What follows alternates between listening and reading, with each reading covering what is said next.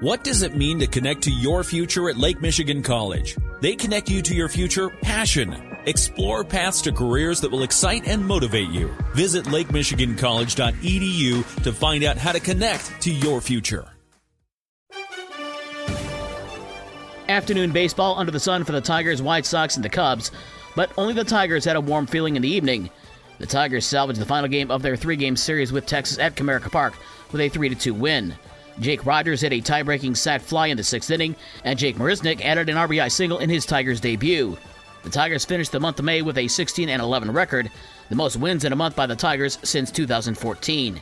The Tigers have today off before heading to Chicago to face the White Sox on Friday. As for the Sox, they were able to keep Angels superstar and Mr. Everything Shohei Ohtani in check for the first two games, but Ohtani hit home runs in back-to-back innings as the Angels beat the White Sox 12-5. Ohtani hit a monster 459-foot home run, the longest of his career. Not to be outdone, his teammate Mike Trout hit a home run that went 476 feet. The Sox are off today. And the Cubs were looking to pull off the three-game sweep of Tampa Bay and had the bases loaded in the bottom of the ninth, but couldn't tie the game as the Rays beat the Cubs 4-3. The Cubs take today off as well. The Cubs are in San Diego on Friday night. The NBA Finals get underway tonight with Game 1 between the Miami Heat and the Denver Nuggets. Game time from Ball Arena in Denver is at 8:30. The Pistons may not have had any luck in the recent NBA draft lottery, but they did get lucky in their search for a new head coach. The AP is reporting that the Pistons have hired former Phoenix Suns coach Monty Williams as the new head coach. Williams led the Suns to the NBA Finals 2 years ago and was named Coach of the Year. Midwest League Baseball last night, Cedar Rapids over Lansing 3-2.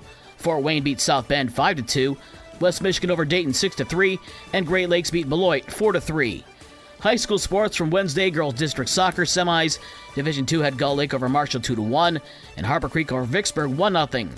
Division III had Unity Christian over Allegan 8-0, and Holland Christian over Fenville 8-0.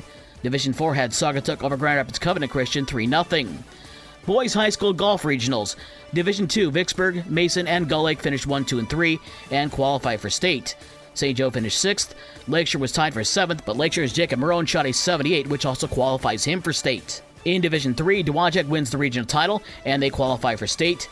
South Haven placed 5th. Coloma's Carter Christ shot at an 85, and he also qualifies for state. In Division IV, Kalamazoo Christian, Saugatuck, and Kalamazoo Hackett qualify for state. Luis Lorenz of Cassopolis shot an 81 and also qualifies for state. Two girls soccer district championships today.